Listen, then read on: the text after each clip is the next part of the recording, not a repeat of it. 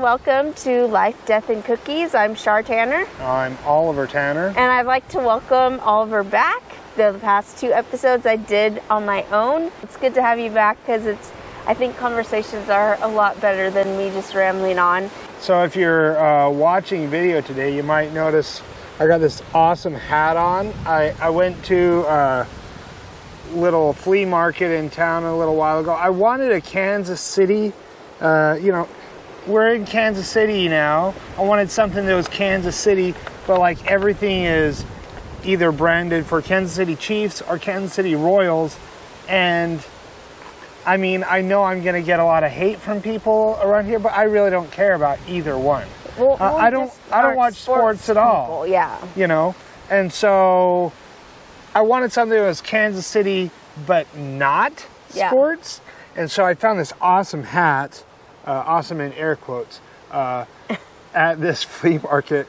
So it says, across the back it says Kansas City. On the bill it says Kansas City. Across the front, Kansas City. Right over the Kansas City on the front, it says Kansas City. And then below Kansas City, it says City. So just in case anybody is confused about, what this hat is promoting, it's Kansas City, Kansas City, Kansas City, Kansas City, City. So, yes, this is my...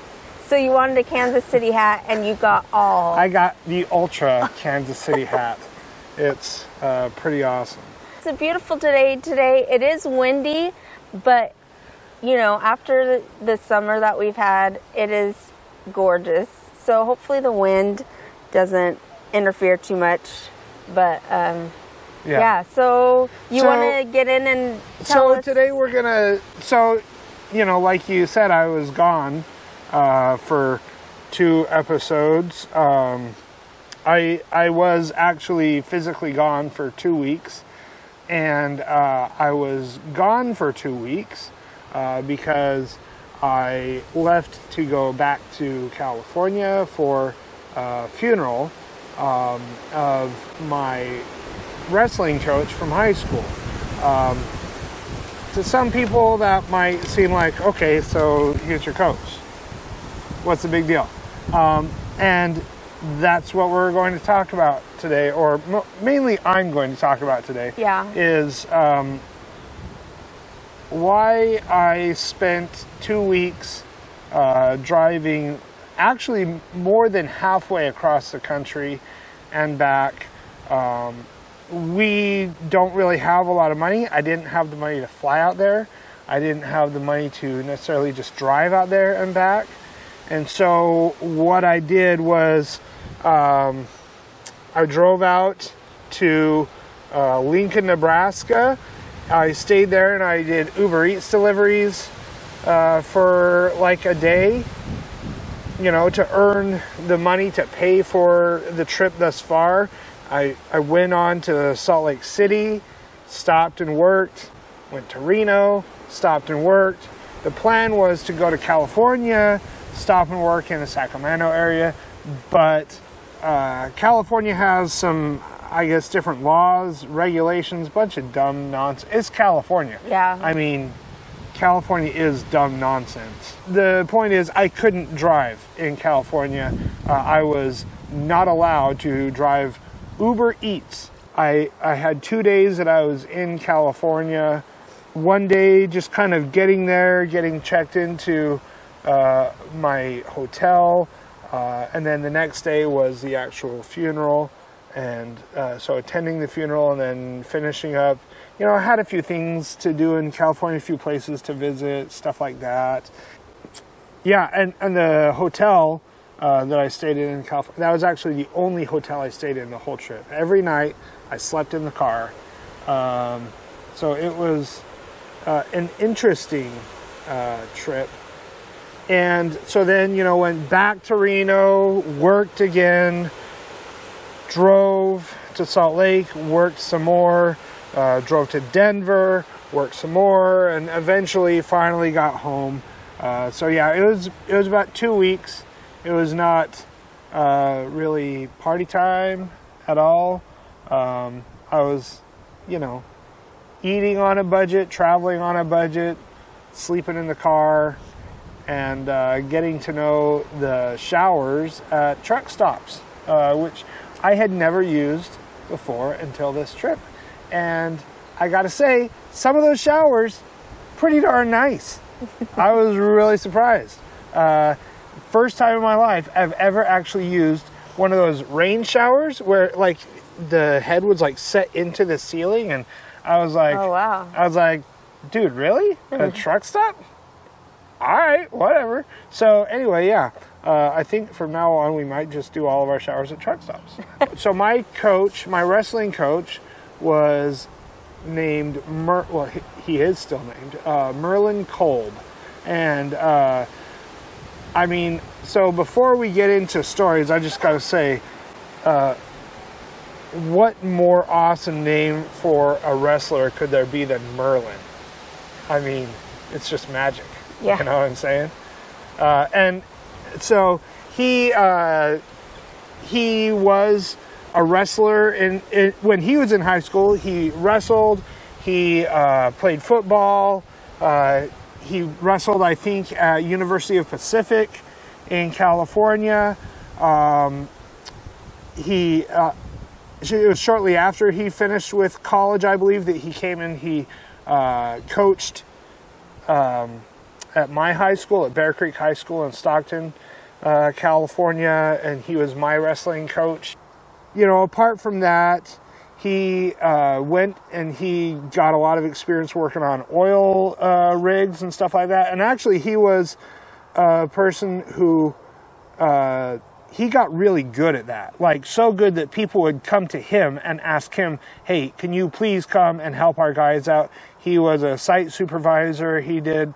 And even when he died, so he died in a car accident on September 11th when he was out working, I believe, in Winnemucca, Nevada.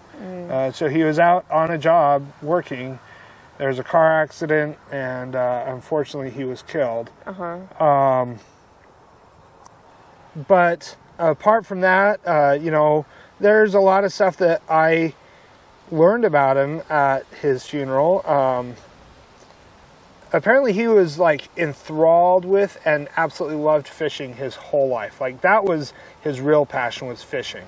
And so I was able to see kind of through Facebook, and you know, I lost contact with him after high school. Yeah. Found him again on Facebook and kind of kept in contact with him through the years with that. And so I kind of saw through Facebook that process of him moving to Bodega Bay in California. He started, you know, he bought a fishing vessel. He went through all the hoops and jumps and everything, and he became an actual legal licensed captain.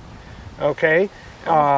He had a boat, I believe it was called the Miss Anita, and there was one point where he ran fishing charters out of Bodega Bay, right? And there was one point that he received a commendation from the Coast Guard because his boat, something went wrong. I think they were taking on water, and they were kind of a bit of a ways out. And it was a really dangerous situation, and he managed to get his boat back in. He ran his boat aground and saved everybody on board. And so the Coast Guard gave him a commendation for that. You know, he sacrificed his boat, saved everybody on board. And then later on, he was able to get another boat that he called the Real Magic, which, you know, of course, with his name, is a perfect name. Yeah. And I think that's why he chose the name, you know, because Captain Merlin, the Real Magic, you know, it's just perfect. He was a big influence in my life, even though I really only had close contact with him for 2 years during high school. And I talk about those 2 years in my first book, you know, I've written 3 memoirs, and actually it was also during this trip, the 3rd memoir went live on Amazon. Yay! Yeah. So, you know, I don't know, it wasn't like the best timing for me to be like, oh yeah, hey, all right, fantastic, my book just published.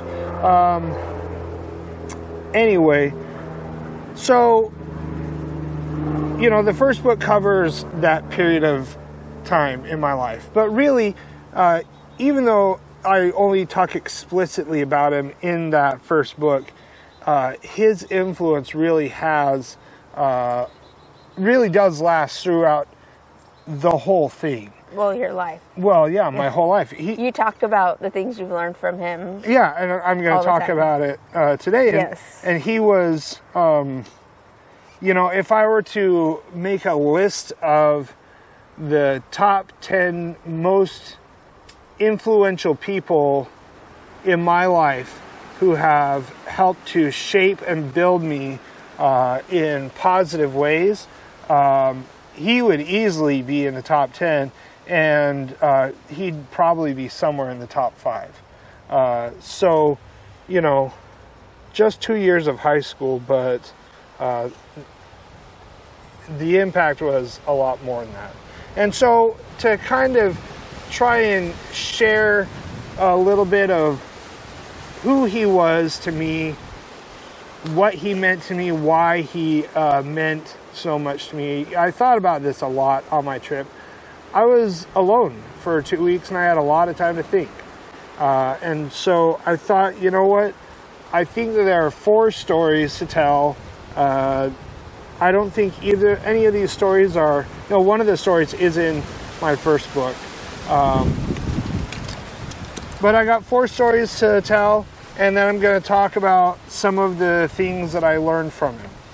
So the first story I'm going to tell is the story of my first varsity match. I was interested in wrestling my freshman year of high school. I grew up playing soccer. It was kind of, that was the thing.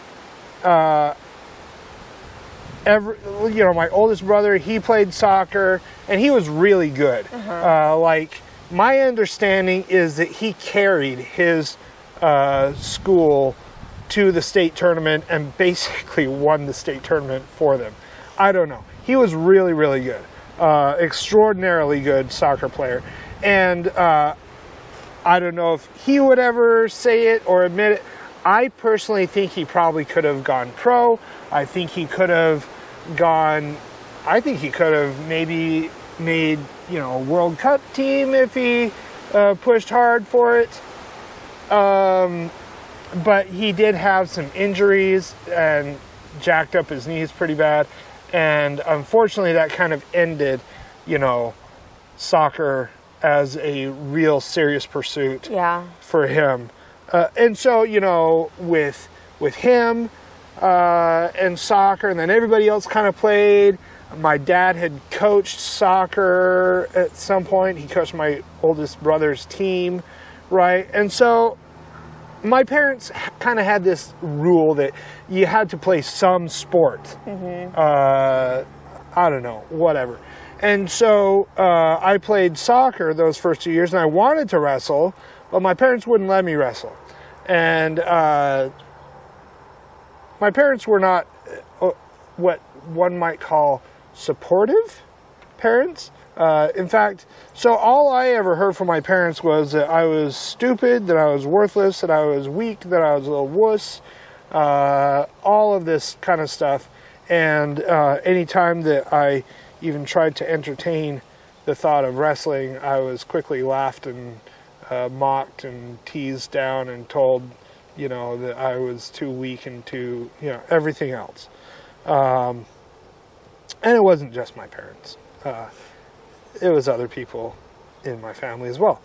Anyway. So, I mean, this isn't what you're talking about, so I don't even know this. What made you interested in wrestling then? I don't know what it was. I think part of it was I think part of it was trying to prove that I wasn't A wuss?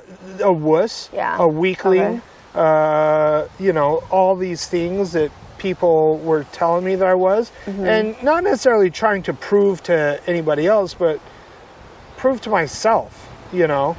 And well, and I don't know, there was just something about wrestling that really appealed to me. I really liked the individual nature of it. I had never done an individual sport. Soccer is very much a team sport, and it helped the teams that I was on in high school. They sucked, okay?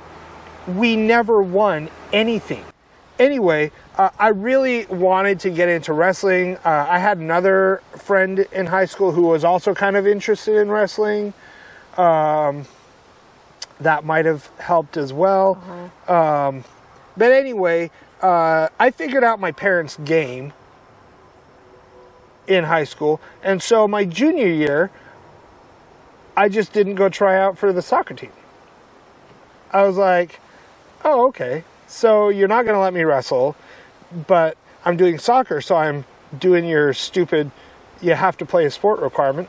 So, you know, soccer is in the fall, wrestling is in the winter. And so I just didn't try out for the soccer team. So if I was going to do a sport, wrestling was it. And so my parents kind of begrudgingly relented. Anyway, we're getting caught in the weeds here. Let's get back on track. So first story is my first varsity match. So I started wrestling really as a junior in high school. Okay. Now, everybody else on the team had started as a freshman. So I was 2 years behind everybody. I'm coming in, you know, older than most of the people on the team, and I don't really know anything. And so, you know, of course, the best I could hope for was a spot on the JV team. And the way that wrestling works is there's only one spot on the varsity team or the JV team per weight class. Oh. Okay. So you wrestle within the wrestling team. You wrestle for your spot on the team. Oh. So if you're going to be on the varsity team, you have to beat the varsity wrestler. If you want to be on the JV team, you have to beat whoever's in the JV spot. Otherwise, you're on the team, but you're not going to wrestle at a match. You're mainly a bitch warmer. Yeah. You're basically, you know, working to try and get good enough to get onto one of the two teams. Interesting. And so, you know, there are some tournaments, there are a few tournaments where everybody gets to go and wrestle for, you know, JV team or for the extras. You know, everybody gets a chance to wrestle at tournaments. Tournaments are a big thing in wrestling. It's not just matches against other schools, although that's a big deal as well. And so my first year, I'm on the JV team because I'm new and I don't really know anything. I was wrestling the 145-pound weight class, and you know, I was there to prove something to myself and whoever else, and all the people who kept telling me that I was, you know, a weak little pissant, basically. So there was a tournament one weekend, and I asked Coach Kolb, you know, I said, hey, can I come along to the tournament and just observe? Yeah. And I go, you know, and if an opportunity comes up for me to wrestle, then, you know, that'd be great. I'd love that. You know, something could happen. You never know. And so he was like, yeah, okay, Tanner, sure. And he did. He called everybody for the most part by the last name. Okay, so he's like, okay, Tanner, sure, come on up with us. And so I was like, okay, cool. And so I think he knew that I was a person who was hungry, right? He knew that I was looking to get better. He knew that I wanted something. And while we were there, it just so happened that our varsity 145-pounder, something happened and he was feeling kind of sick. So he had a match come up, and my coach comes to me and he's like, okay, Tanner, you're in. And I was like, really? Seriously? He's all, yeah. As of right now, you're our varsity wrestler for this match. Had you ever done JV? Oh, I'd wrestled a few JV matches. Okay. And I'd won some JV matches. Right. I definitely wasn't the best wrestler. This is my first year wrestling. Yeah. Everything was new to me. And so we were going in there, and we were actually going against his high school. He went to Lodi High School. Oh. And so we were going up against his high school, and I heard some things about the guy that I was going to be wrestling, and heard that he was pretty good. And I had heard that there were some dirty tricks that were sometimes employed. One of those tricks, so I apologize for any sensitive ears, but one of those dirty tricks is sometimes guys would like grab your nuts and like squeeze, and all it does is it just creates pain, right? It's a dirty trick. It just causes pain, and it's intended to break a person's concentration and to make them give in, right? And so we go in, and I went in there, and I was already like, okay, this is my chance. I can't blow this. I've got to go in there, and I'm, all bets are off the table. I'm going in there full speed, and yeah, I was ready to go in and prove something, right? And I believe that this guy actually pulled this trick on me. If I'm remembering correctly, I think he actually pulled this trick on me in the match. And so I go in there, and I'm just kind of wrestling like I normally did, and then as soon as he did that, I was just like you see the cartoons where like there's a little explosion in the eyes, and Yeah. and then it's like, the person goes berserk. Well, that was kind of me, and I was like, oh no, he didn't. And yeah, I went nuts, and there was one point where I was on my back, he was on top of me, and I literally like bench pressed him off of me and threw him off of me. I got like this burst of strength, and I got up and I ragdolled that kid, and I won the match. Absolutely tore it up. And I'm not saying that what I was doing was like good, skilled wrestling, okay? It was more crazy than kung fu, Okay. right? But I had crazy, and I knew how to use it, okay? And then afterwards, we were in the bus on the way home, and so Coach Kolb, he was like, talking about all the different matches, and everybody's all, and did you guys see Tanner out there? It was like he had fire in his eyes. And so then that was the match that earned me a spot on the varsity. I was on the varsity team after that. Oh. Permanently. You kicked the other guy out? He never challenged me for the spot after that. So I don't know if it was out of, okay, I don't really want it, or if it was, I don't want to wrestle him. I don't know what it was, but I had the varsity spot after that. That match, there in the van, Coach dubbed me Fire in His Eyes, and that was his new nickname for me. And that was what he called me. Actually, pretty frequently after that. And, Fire in His Eyes, Mr. Fire in His Eyes, whatever. He wouldn't, like, call across the room, hey, Fire in His Eyes, can you come help me clean up this mat, or whatever it was, He'd still call me Tanner. But that was his nickname for me. And it was a nickname that he actually continued to use with me even, like, years later when I contacted him again on Facebook. And I've had a number of difficult times, and times when I've kind of shared my difficult times, on Facebook and stuff like that.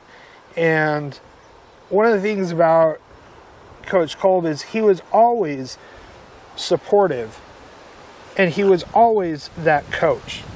And, you know, when things would get tough, he'd say, come on, Tanner, you can do it. Keep pushing. Don't give up. And he still called me fire in his eyes. He's all, and, you know, I get it. It sounds cheesy. It sounds corny. Fire in his eyes. Ooh, you know, whatever. And I got some teasing from my teammates and all that kind of stuff. And they had their own nickname that I won't repeat here.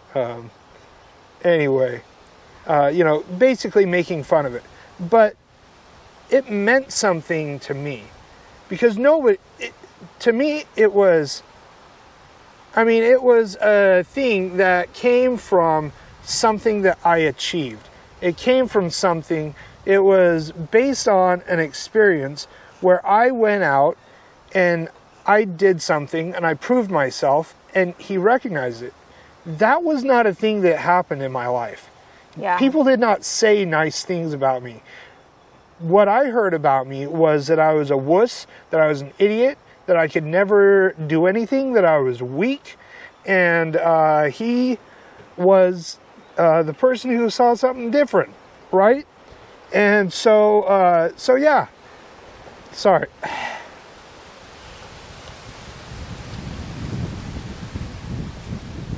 So it meant something to me.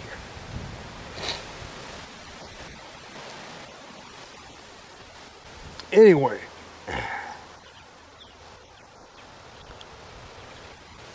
So let's move on to the second story. Sorry, I'm getting all...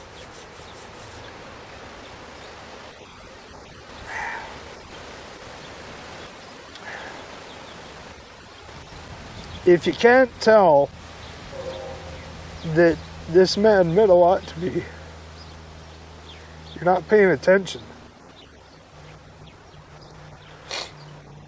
So anyway, I'm going to move on to the next story. The second story, because we don't have all day, we need to move on through these, is I had a match in high school where I had to wrestle a girl, right? We were at a tournament, and there are girls in wrestling every once in a while. We had a couple girls on our team. At 145 pounds, you usually don't see girls. There was one time when I saw a girl at 145, that was this match. And then there was another tournament where I saw a girl at 160 pounds. Those are the highest weight classes I ever saw a girl wrestle at, right? And the tournament where there was a girl wrestling at 160 pounds, that girl was built like a freaking tank. And she was taking out dudes and taking them out hard. So I'm glad I didn't have to wrestle her. Okay. She was doing really good. And so, you know, and that's one of the things I love about wrestling is it doesn't matter if you're a boy, it doesn't matter if you're a girl, right? Nothing matters other than what you're going to do on the mat. It's, can you cut it? Can you do it? If so, prove it. And that's all there is to it. And at this tournament, this girl that I had to wrestle, she was beating guys. And she and I believe we both tied for 4th place at this tournament. So she had to beat some guys to get there. Mm-hmm. And so we're coming up on this, and of course, leading up to this match, everybody starts going, oh my gosh, Tanner, you're going to wrestle a girl. Oh my gosh, Tanner, you're going to wrestle a girl. You're going to wrestle a girl. And imagine the inappropriate comments that teenage boys are going to make. Yes, you're correct. And me going through this going, how do I wrestle a girl? I don't want to like grab her anywhere that I shouldn't be grabbing. And I just felt really weird and uncomfortable about it. And I'd never wrestled a girl. I'd never even held a girl's hand, okay? So getting that up close and personal with a girl was a little intimidating for me. And so my coach, he took me aside and he said two things to motivate me. The first one is kind of a little tongue-in-cheek. He's all right, look, Tanner, here's the deal. If you lose to her, you know exactly what we're going to be talking about for the next 10 years, right? And I was like, okay, got it. Yes, I know. But the second thing was actually the more important thing. And he sat down with me. He's all right, Tanner, look, no double standards.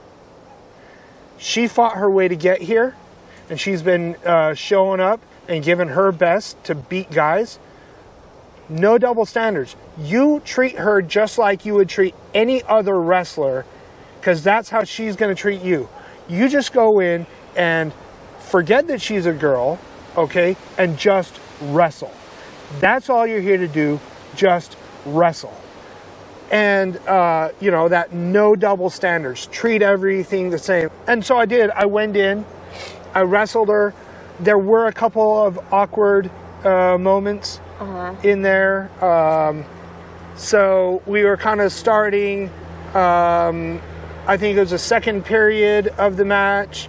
So wrestling matches are made up of 3 2-minute periods, okay? You wrestle for 2 minutes, the ref stops you, and then, you know, generally there's a flip of a coin, and whatever color comes up, that wrestler gets to choose either neutral, top, or bottom. And so bottom, you're on your hands, knees. Top, you're on top with your hand on their elbow and then the other hand on their belly button, right? And so I got to choose. I chose top, okay? And so I'm behind her with my hand, and what I tried to do is I tried to reach under, grab her wrist, and pull it under. So it's like a table with 3 legs, right? One leg falls down and the whole table tips, right? And I was trying to get her to tip forward and then use that momentum with her arm to pull her through and then roll her over onto her back so I could cinch it up and get the pin. So this girl happened to be very well endowed. And I tried reaching across and something got in the way of my hand. And I tried a couple times, and finally, I think like the 3rd or 4th time, I got her wrist and I completed the move. I wasn't trying to do anything, but look, things happen. It's a wrestling match, and you know, I just had the adrenaline pumping through my head. I'm just trying to win, you know. And of course, after the match, I got more of the inappropriate remarks and stuff like that from teammates. Whatever, they're teenage boys.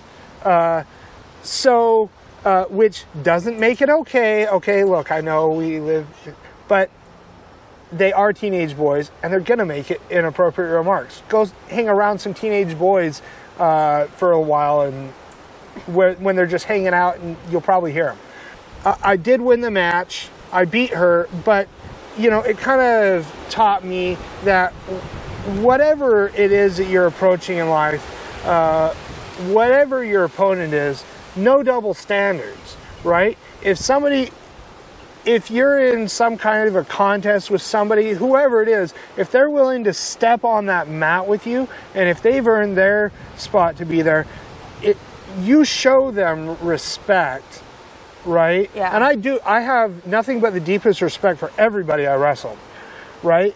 And you show them respect by giving everything you've got. Every time. You don't hold back. You don't make exceptions. And so I did. I held nothing back, and I went in and I won that match. So the third story in my career, my wrestling career, so to speak, I only earned 1 medal at a tournament. Nowhere near as many as some of my other teammates who had a lot more experience, a lot more skill. Like I said, I wasn't the most skilled wrestler, okay? I had a lot to learn.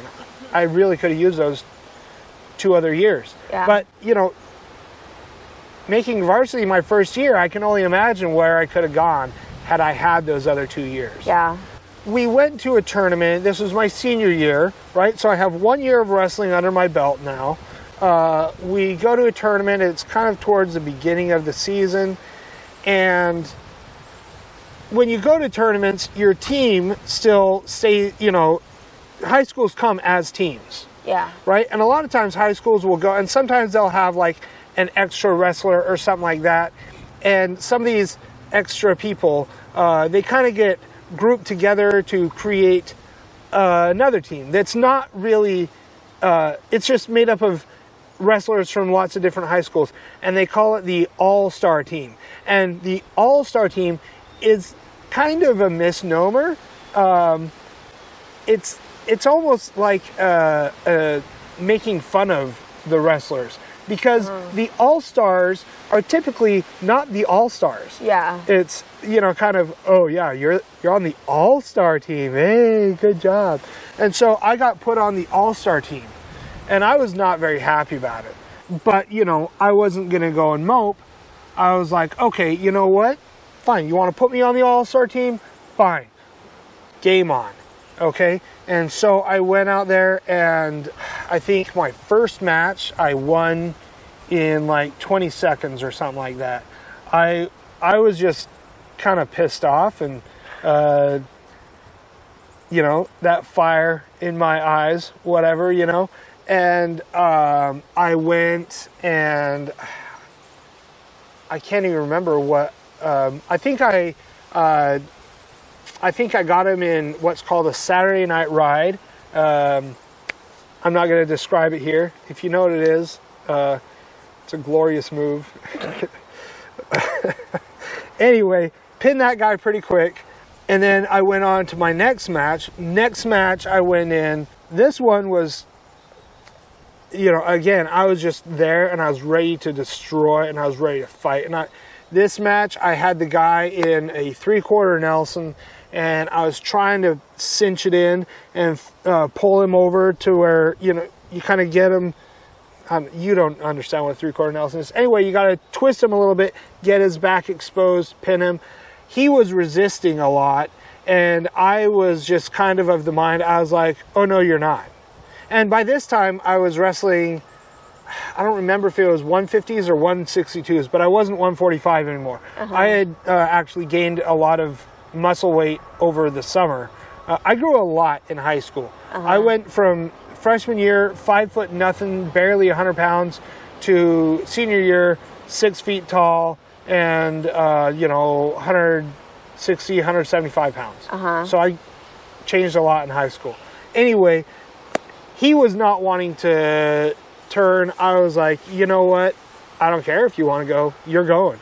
And so I pulled, and I just cinched it in real tight, and I hear 3 audible pops, pop, pop, pop. And after I hear that, then he folded. I didn't actually fold him in half, okay, but he folded as in he let me pin him immediately. And so I pulled it in, I got the pin, ref pounds the mat, and I let go, and he slumped over immediately and started grabbing his side and groaning. So I think I broke 3 of his ribs. I felt a little bit bad afterwards, but at the same time, I was kind of like, you know what? This is wrestling. You're going to step on the mat, you might get hurt. Sorry, dude. And I was there, you know, and I had that fire in my eyes all day long. I did eventually lose that day, and I didn't even know where I was in the tournament. And it wasn't until the end of the day, we're on the bus. You know, we didn't stick around for any of the medal ceremonies. A lot of times they do have kind of a little podium, first, second, third, for the different weight classes, all that kind of stuff. I don't remember what the deal was, why we were getting out of there quick, but we were getting out of there quick. So the coach is on the bus, he's handing out medals, and some of these guys, you know, it's like, hey, and Alan, another gold medal. You know, it's like, okay, yeah, Alan, of course, he always gets a gold medal, right? And or whoever it was, you know, and so, you know, he's handing out the medals, and then he goes, and for the all-star of the all-star team, Mr. Fired is Oliver Tanner, and I won a bronze medal. right? And I didn't even know it. So I got third place in that tournament, and it was like the best moment of my wrestling. I mean, look, anytime you win a match, when the ref raises your hand at the end of the match, there's no greater feeling. I mean, it's not the same as winning a soccer game or any other kind of a team sport, you know. When you win a wrestling match, because it's everything that you have and everything that somebody else has, and it's an absolute battle of, I'm throwing everything that is me against you, you're throwing everything against me, and when you win that contest, there's nothing like it. But, you know, to have that moment, it was one of my finest moments. And then when I got home, kind of it led to one of my moments, and I do talk about this a little bit in the book. My proudest moment, or something, I don't know, one of those high points when I was a teenager with my parents. And it's kind of sick that this is a high point, but I got home from that tournament, you know, I'm in the kitchen trying to get something to drink or something, I don't know. And my dad walks in the room and he sees me there, and I still got my warm-up suit on and my singlets kind of, you know, top of my singlets hanging out the side as it does, you know, and he's like, oh, well, how about you get your butt kicked today, huh? And so I just held up my medal, and I was like, well, bad enough to get this. And then I just walked out of the room, and he just stood there with a stupid expression on his face. And I was just like, finally shut him up, you know. And it felt so good to just shut him up. And, you know, yeah, it was good. Too bad that has to be the thing that's good. Fourth story that I want to talk about, and this is one that I talk about in my book in a little bit more detail. But there was a time when there was a tournament scheduled for a weekend. I was expected as the varsity wrestler to be at all the tournaments. Yeah. And I wanted to be at all the tournaments. But there was a conflict with something church-wise that was scheduled for that Saturday as well. And I was like, you know, I don't know which one. I wanted to do the church thing, but I wanted to be there for my team. And I had heard all of these stories from other people about times when church conflicts with sports, right? And I'm sure you've probably heard the stories too, where, you know, the coach goes, well, look, you know what, your priority is to the team. You need to show loyalty to the team, and you're here for the team. Yeah. Sport comes first. And, you know, people having these confrontations with their coaches where they got to like stand up for their religion, and, well, I am standing up for what I believe in, right? And so I'm like, okay, great. So am I going to have one of these moments here? And so I went, and it was after practice. I went to Coach Kolb, and I was like, hey, Coach, so there's a thing on Saturday. It's kind of conflict. I mean, I guess I don't have to go to it, but I'd kind of like to, and I don't want to let the team down, and I'm not sure what you want me to do about it. And he just kind of looked at me, and he didn't even, and before I could even finish explaining, you know, I'm in the middle of trying to explain this thing away and trying to figure out what to say about it, and he just stops me, and he's all, Tanner, God always comes first. Do your church thing. Your spot on the team is secure. And just, I mean, he looked at me like it was ridiculous that I should even think to do anything other than put God first. And this is another one of those things. This is who he was. He was a person who did put God first. Now, he wasn't the same religion as me, I don't know that he even knew what religion I was, you know? But it didn't matter. The only thing that mattered was you put God first.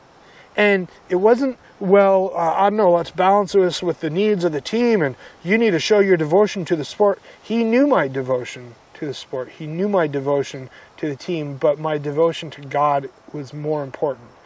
And the immediacy and the readiness with which he said that, I mean, in a way, it almost kind of made me ashamed that I wasn't that person who automatically said, you know what? God comes first. Sorry. You know, and I was kind of waffling.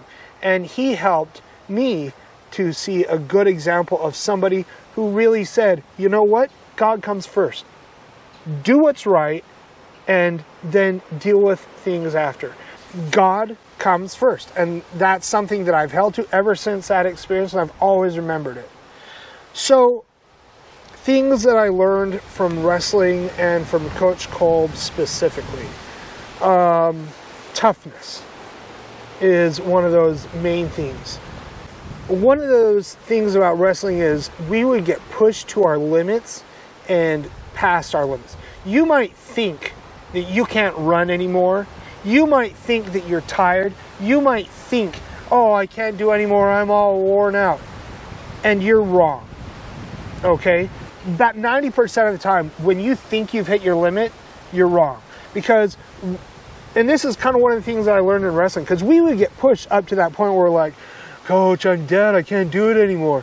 And there was a phrase that we learned and that we used in practice, okay, when we would be asked to do things, you know, we're all dead. At the end of practice, after we've been giving 100% for 2 hours, we would cool down with things like 800 jumping jacks, 200 push-ups, 300 sit-ups.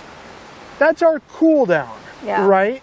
And we would a lot of times do them together, and people would get tired, people would want to collapse, and what you do when you feel like you're going to collapse is he would yell at us, he'd kick our butts, and he'd say, no, you're not quitting, keep going.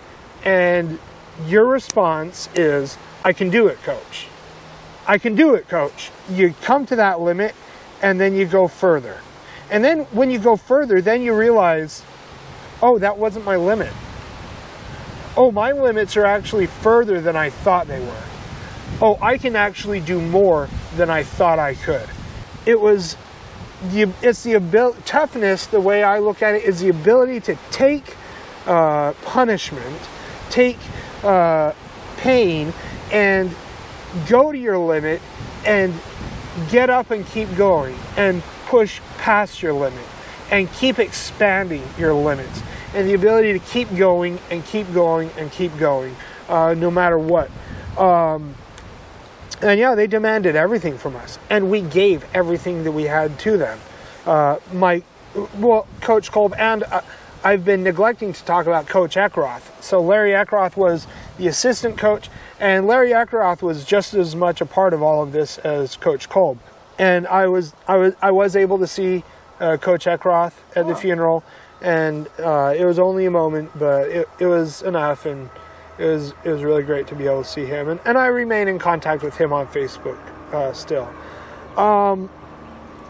So another thing I learned from him, so kind of related to all that, pushing and being demanding of others while also being full of love for them. So my parents kicked my butt, but there wasn't love coming from my parents. There was denigration, there was mocking, there was insults, there was just belittling, and you're stupid, you're worthless, you're never going to achieve anything, you're never going to do anything, you're never going to be anything. This is what I got from my parents. Mm-hmm. My coach kicked my butt, but he believed in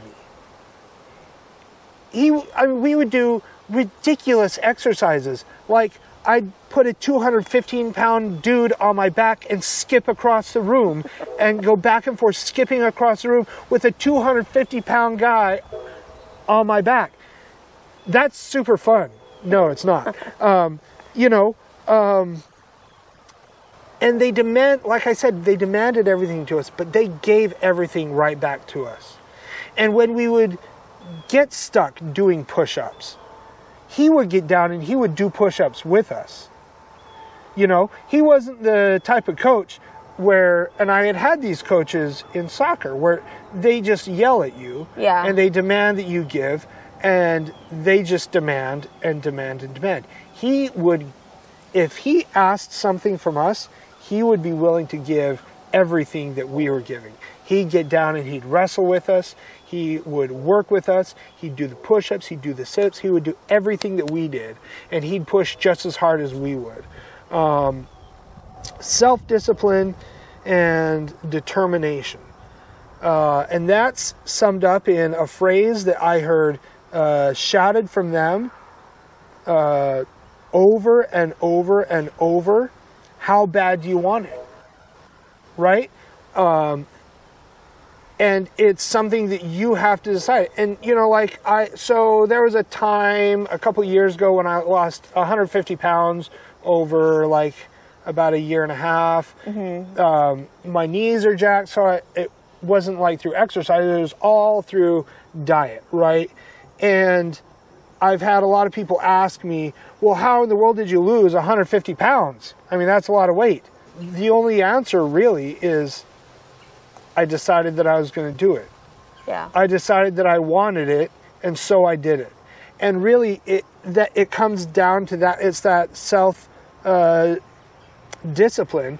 When you decide that you want something bad enough, then you'll do it. If you're not doing it, it's because you clearly don't want it enough. And so, you know, when you're coming up against that wall, when you're coming up against that thing that's really difficult to do, you have to ask yourself, how bad do you want it? What are you willing to do to achieve it? How hard are you willing to fight? What are you willing to do? What are you willing to sacrifice? How bad do you want it? Because if you want it enough, you will push yourself to your absolute limits. You won't push yourself till you're tired and then go, oh, I'm tired. I've tried. Oh, but I'm tired. I can't do any more. Okay? And this is, you know, part of that pushing yourself to your limits. And all of that together also led to the development of integrity. Okay? And integrity is a thing that's really big and really important to me. And this is all part of that fire in his eyes thing, you know. I heard other parents of other players, some of these parents were guys who wrestled when they were younger, right? And they would say, you know, Oliver, he's not the most technical wrestler. He's not the most skilled wrestler. He makes a lot of fundamental mistakes, but nobody wrestles with more heart than he does. Nobody goes out and wrestles like he does. And it was that thing, you know, early on in my time wrestling, I would lose a match, and you sit down and you think about it. And losing a match can be devastating. Like, you don't even know. Just like, I mean, make you feel like absolute crap, right? And I thought about it. What is it that makes me feel so bad after losing a match? And it isn't losing the match. That isn't the thing that's devastating. The thing that's devastating is coming to the realization and knowing that you gave up. You could have done more. You could have pushed harder, and you didn't. Because you got tired. Because you were like, well, I tried. And you know, I'm a person, I don't like excuses, okay? And part of that is because an excuse, you know, I could give all kinds of excuses at the end of a match. I could go, oh, well, you know, it's just that, well, see, the thing was, but if I didn't give 100%, then I knew it. And the excuse was nothing but a bunch of bull crap that I was repeating just to try to make myself feel better. But at the end of the day, I still had to live with myself, and I knew when I didn't give 100%. And so the only remedy to help me live with myself after a match, the only remedy to help me to be okay with, you know, I wrestled guys who won state tournaments, way more skilled than I was. I wrestled guys who were far stronger than I was. There were some guys who, you know, a lot of wrestlers are short. They have a lot less bone mass, which means that in the weight range, they can pack on more muscle mass, right? Yeah. And some of these guys are short and stocky, and they're just bulging muscles everywhere, right? And I was, you know, senior year, I was 6 feet tall. That's tall for a wrestler. And so, you know, some guys that I wrestled were clearly stronger than I was. Some guys who I wrestled were clearly more skilled than I was. And I didn't win all my matches. And so how did I live with myself after a loss? And the only way that I knew to live with myself was to go out there and be that Mr. Fire in his eyes and throw everything out there, give it everything that I had. And I knew what 100% was. And I knew when I didn't give 100%. And that's why I, you know, I didn't have the best record as far as wins, losses, all that stuff. But I am proud of my time wrestling. And I am proud of what I achieved as a wrestler, because my greatest opponent was myself, right? And it wasn't really about stacking up wins. It was about going out there and giving 100% and proving something to myself, and beating this weakness that I had inside of me. And it was about that integrity. And so, you know, it kind of built that idea of integrity with me, where anything less than 100% isn't going to cut it. And I know when I've given 100%. And if I don't give 100%, you know, if I'm not completely honest, if I'm not doing everything that I can, then I know it. And it's one thing to fail at a thing because it doesn't work out. It's another thing to fail at a thing because you gave up. In the latter of those two, you are the failure. Yeah. And so the only way to trump that is to make sure that you are not the failure. And so that was kind of, you know, never giving up, integrity, facing fear. You know, sometimes you're facing some dude who you're pretty sure is going to kick the crap out of you, right? And you just got to step forward and do it anyway. Yeah. And you just move forward, and that's all there is to it. Dealing with physical pain, we're going to get to that at the end, actually, when we do the cookies. So integrity without self-deception, putting God first.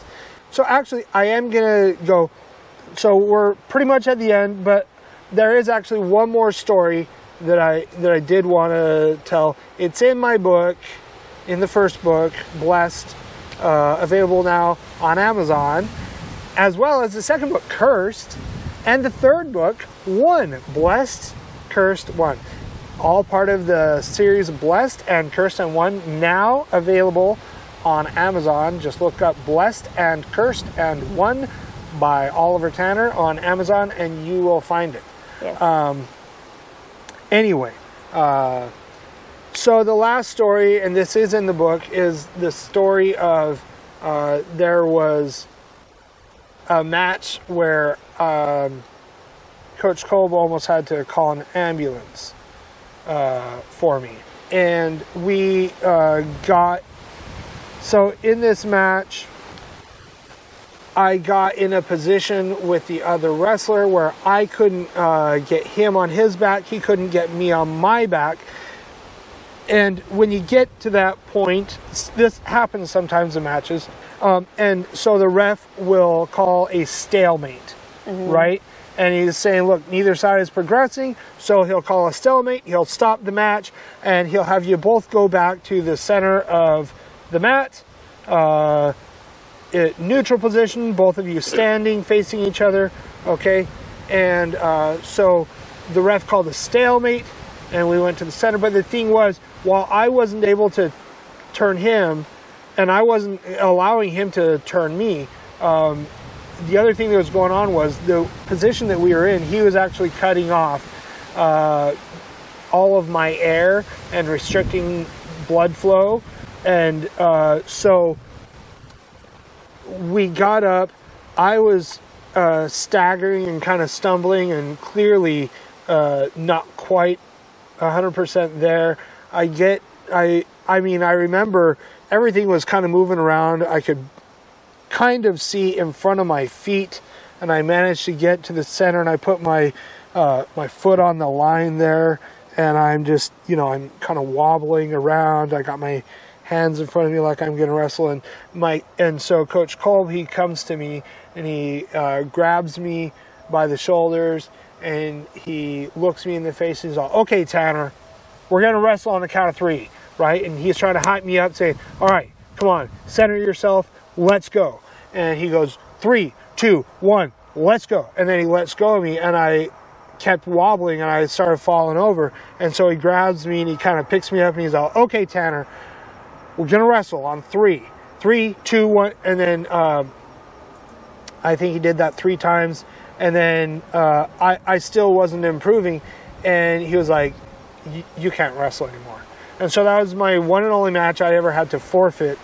And then he and somebody else kind of helped me, mostly dragged me off the mat and laid me on. So we had a warm-up mat on the side, right? And so they laid me on the warm-up mat.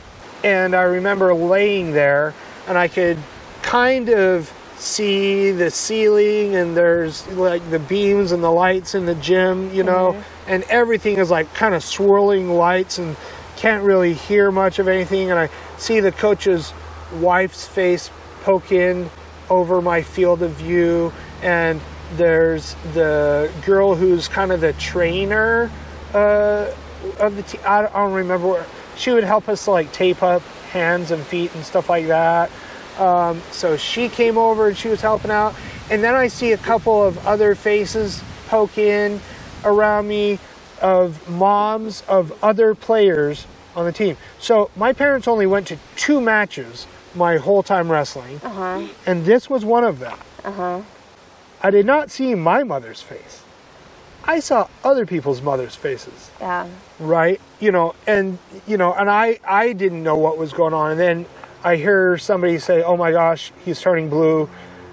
He's not breathing. He's not breathing. And they're all freaking out. And the weird thing was I was totally calm in my mind. And I was just laying there, and I was like, most of the time I was like, you idiot. What did you do? I don't even know what's going on, but what did you get yourself into this time? And why didn't you just, whatever. And I'm playing through, and I had this weird calm and this weird, almost delusional rationality, if that makes any sense, as I'm laying there. And then somebody says he's not breathing, and I thought about it for a minute, and I was like, you know what? I'm not breathing. Like, it was almost like this realization, like, oh, hey, you're supposed to breathe. Did you know that? Did you know that breathing is good? Well, I mean, I guess I could breathe. And so I told myself to breathe, and I started breathing.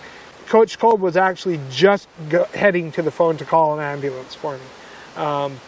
And, I don't know, maybe this story is kind of straying a little bit, but it was, in that moment, it was his wife who I heard speaking. It was his wife that kind of called me back, right? But it was Coach Kolb, and it was his wife. When I was there, I mean, I was in a bad position, not breathing, turning blue, who knows where that could have gone if I hadn't had the presence of mind to tell myself, oh, hey, moron, you're supposed to breathe here. Remember that? So that could have been, and my parents didn't care, and my parents weren't going to do anything, but my coach was there.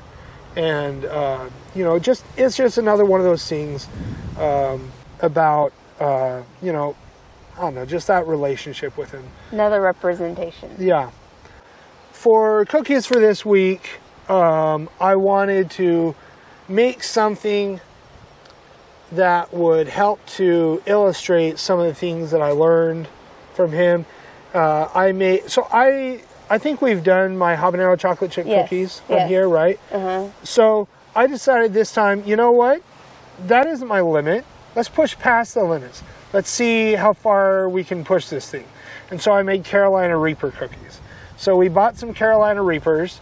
I made cookies with them. And we, when we do our habanero chocolate chip cookies, we have a process whereby we bring the heat down, right?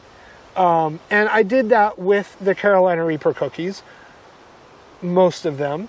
There was a little bit of dough that I set aside, and I did one Carolina Reaper just for, so it's actually one whole Carolina Reaper in for three cookies. Oh my God. So these ones are going to be like full strength. Yeah. So I posted a picture on Facebook and somebody commented flamethrower cookies. That's pretty much what I'm expecting. Okay. And so we're gonna eat these cookies, and I'm gonna talk a little bit about the thing that I skipped over, which is dealing with physical pain, what I learned from Coach Kolb. And I did this for two reasons. One, to illustrate that lesson that I learned from him, and two, because I think he'd think it was hilarious. He'd probably get a kick out of it. I don't know if he'd ever try it, but I think if we could, if we had the opportunity to sit with him and share it with him, I think that he would try it. And I will actually, before we do that, I do want to comment. One of the things that was difficult for me over the past couple weeks, and difficult when he died, was, you know, we talked a little while ago about regrets, living without regrets. And the fact of the matter is, I do have a really big regret connected to him. And it was, so last year, a year ago actually, we went back to California, and we went to try to something with my dad before he died. Okay, we've talked about that before.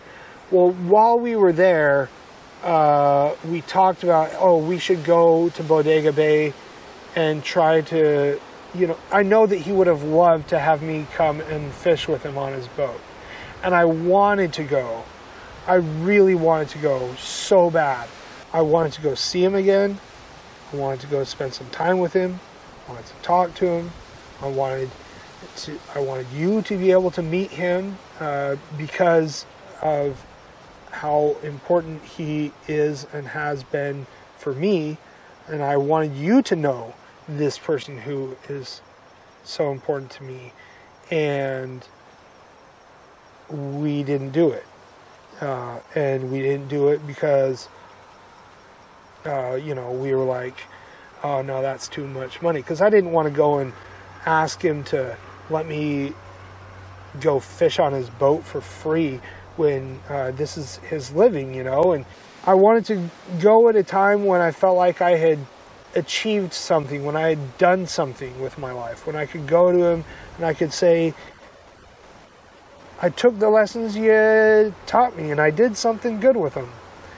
I didn't really feel like I could go and do that. I mean, so many things that I've done have just turned to absolute failure over the years. And I wanted to go, and I wanted him to be proud of what I had accomplished, you know, and what I'd done. And, you know, I know he would have been, you know, even if we had just visited him, I really deeply regret not going and you know, saying whatever. And you know, at the time, I was like, nah, you know, we'll come back to California some other time, and I'll do it then. I just need to get some things together in my life. We had, you know, we had been talking about this podcast. We had some other ideas. I was like, no, when those things pan out, then I'll go back to California and we'll have that fishing trip. And it never happened. And I wish more than anything that I could go back and do that fishing trip with him.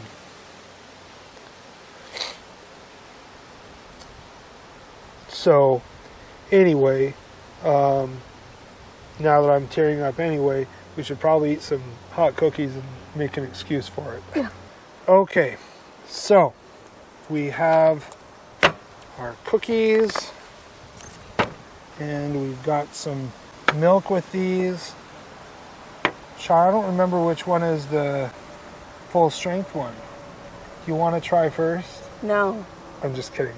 I do remember. All right. So, doesn't this look delicious? They are really pretty. Carolina Reaper chocolate chip cookie, full strength. Well, mine isn't. Yours isn't. Full bore. Pardon the expression, balls to the wall. Okay, you go. You ready? Yeah. All right. So, now I'm going to talk about what I learned about pain from Coach Kolb. Okay? So, there were times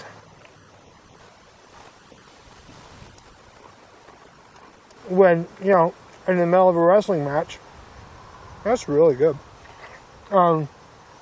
When you would have people doing all kinds of things that would cause you pain. You know, you'd be sitting there, somebody's trying to rip off your head, wrench your arm off, whatever. And you can get caught up in the pain and go, oh my gosh, oh my gosh, oh my gosh. Whew. That's hot. And you can get caught up in the pain and freak out and panic. And have a little sip. I tried this earlier. This one's a lot spicier. And you can freak out and you can panic and you can do all sorts of things, right? And you're gonna lose your focus and you're gonna lose, right?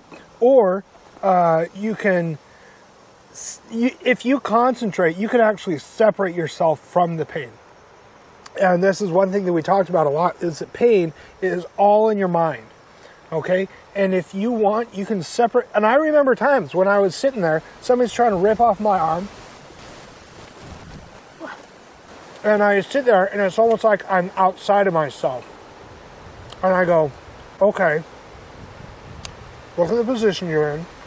What are you going to do now? And sometimes pain gets so intense that you just got to say, you know what? This hurts. The pain is there. And you got to count to 5. 1, 2, 3, 4, 5. And those 5 seconds are never going to come back. We've passed that. So now let's try to go 5 more seconds. 1, 2, 3, 4, 5. And if I can make it through that, then I can make it through the next 5 seconds. And we go a little bit at a time. And I've used this actually over the years many, many times. I've had a lot of surgeries, right, Shar? Mm-hmm. And with every surgery, I take pain meds once and then never again. Because they always just make me feel sick. I don't like them. And instead, I just deal with the pain. And I deal with the pain through this same method that I'm employing now, and that I've employed and that I learned in wrestling.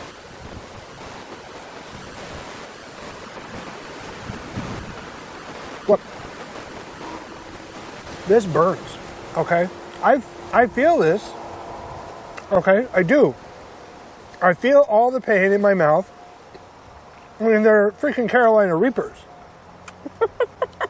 Those aren't cherry chips, guys. And this is full strength, okay? I feel all of it, but I can control how I react. And I control what I do. I don't have to freak out, run around like an idiot, or go, oh my gosh, it's so hot, I can't stand it, oh my gosh, what am I going to do? Right, you could do that. That's how I'm feeling right now. If you choose it, or you can say, Oh. I choose not to do that. I feel it, but I am the master of myself. This cookie doesn't control me. The pain doesn't control me. I control me. And when you can do that, Are you sweating? sometimes emotional pain is a little bit more difficult. Psychological things can be a little bit more difficult. But physical pain, if you can handle that, there's a lot that you can handle. You just ate that whole thing. And then you can enjoy a whole cookie. Yeah. I did just eat that whole thing. And it actually is a really good cookie. Yes, it is. I'm surprised because at home when I tried it, I could only have a bite. I'm surprised I went that far. It's in my throat now. And look, so my mouth is burning, my lips are burning. Okay. I should give you a kiss right now. No. I don't think I'm going to kiss you for a day. That's harsh. Anyway, look, my mouth is probably going to be burning for a while. My mouth is on fire, okay? I'm not sweating right now. I'm actually really surprised by that. Well, it's chilly out here. I'm surprised that I don't have a couple tears come out, because sometimes if things do get hot enough, sometimes you can't stop that reaction. It's going to burn for a while. It may well burn when it comes out later, okay? And whether this burns for the next hour, whether it burns later coming out, whatever the case may be, I am the master of myself. And I don't have to freak out. And I can handle the pain because I know how. And whatever pain it is that you have, you can handle that too. You can master that too. You don't have to freak out just because there's pain. And, you know, it's just another one of those lessons of self-mastery, self-control. Never would have learned it if I hadn't wrestled. So... You didn't even drink hardly any of your milk. Oh, well, I got a couple sips. Milk is good. Yum. It's burning down here, my esophagus, or whatever. Just count to 5. 1, 2, 3, 4, 5. And you never have to go back to that. And if you could get through that, then you can get through the next 5 seconds. And if you can get through that, then you can get through the next 5 seconds after that. And sometimes in life, you just got to break it down like that, you know? And that's just the way that it has to be. This is how I learned, and this is how I deal with pain. Another thing that I learned from Coach Kolb. So anyway, thank you guys for joining us. I don't know if I would say I hope you enjoyed this episode, because I don't know if this was kind of enjoyable. I don't know, maybe it was for you. I hope you maybe learned a little bit more about me. And, you know, I guess this episode is my tribute to Coach Kolb. Thank you, Coach, for shaping me, for making me who I am in a lot of ways. Thank you for your influence.